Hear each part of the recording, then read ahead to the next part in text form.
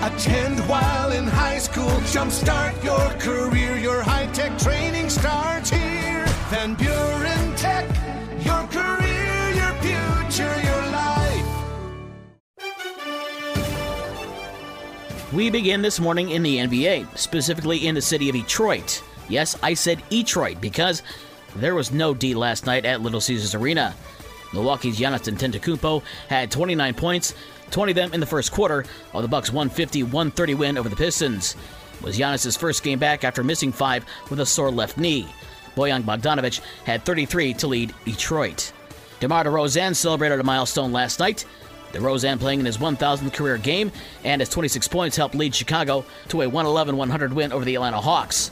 Nikola Vucevic had a double-double of 14 points and 17 rebounds, and Zach LaVine had 20 points, as the Bulls have now won 3 straight. They try to make it 4 in a row when they travel to Indiana tonight at 7. A top 20 matchup in women's college basketball last night. Number 6 Indiana got 25 points from Mackenzie Holmes in a 92-83 win at number 14 Michigan. It's Indiana's 6th straight win. Michigan got 21 points from Layla Filia, who fall to 16-4 and 6-3 in the Big Ten. Some sad news for Notre Dame's women's basketball team. Guard Dana Mabry announced on social media that her final season at Notre Dame has come to an end after tearing her ACL during Notre Dame's game against Virginia. On the men's side, tonight Notre Dame is at NC State, Western Michigan is at Ohio, Bowling Green is at Central, and Eastern Michigan is at Toledo. All those games tip off at 7 o'clock. The University of Michigan announced yesterday that they are removing 45 seats from the Big House to allow the school to widen the now infamous tunnel at the stadium. The seats that are being removed are portable, and the school says they're adding the same number of standing room only tickets to maintain capacity of 107,601. NHL tonight, the Red Wings host San Jose at 7, and the Blackhawks are in Vancouver at 10 o'clock. High school basketball from Monday night. On the boys' side, Michigan Lutheran over Andrews Academy 57-56. ML's Micah Herbst won the game at the buzzer for the Titans. He finished with a game-high 17 points.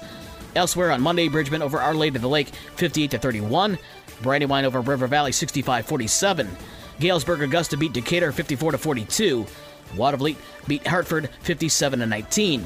Marcellus over Delton Kellogg 62-49. Comstock beat Lawrence 61-43. Centerville over Athens 92-41. In girls play, Edwardsburg over St. Joe 42-33.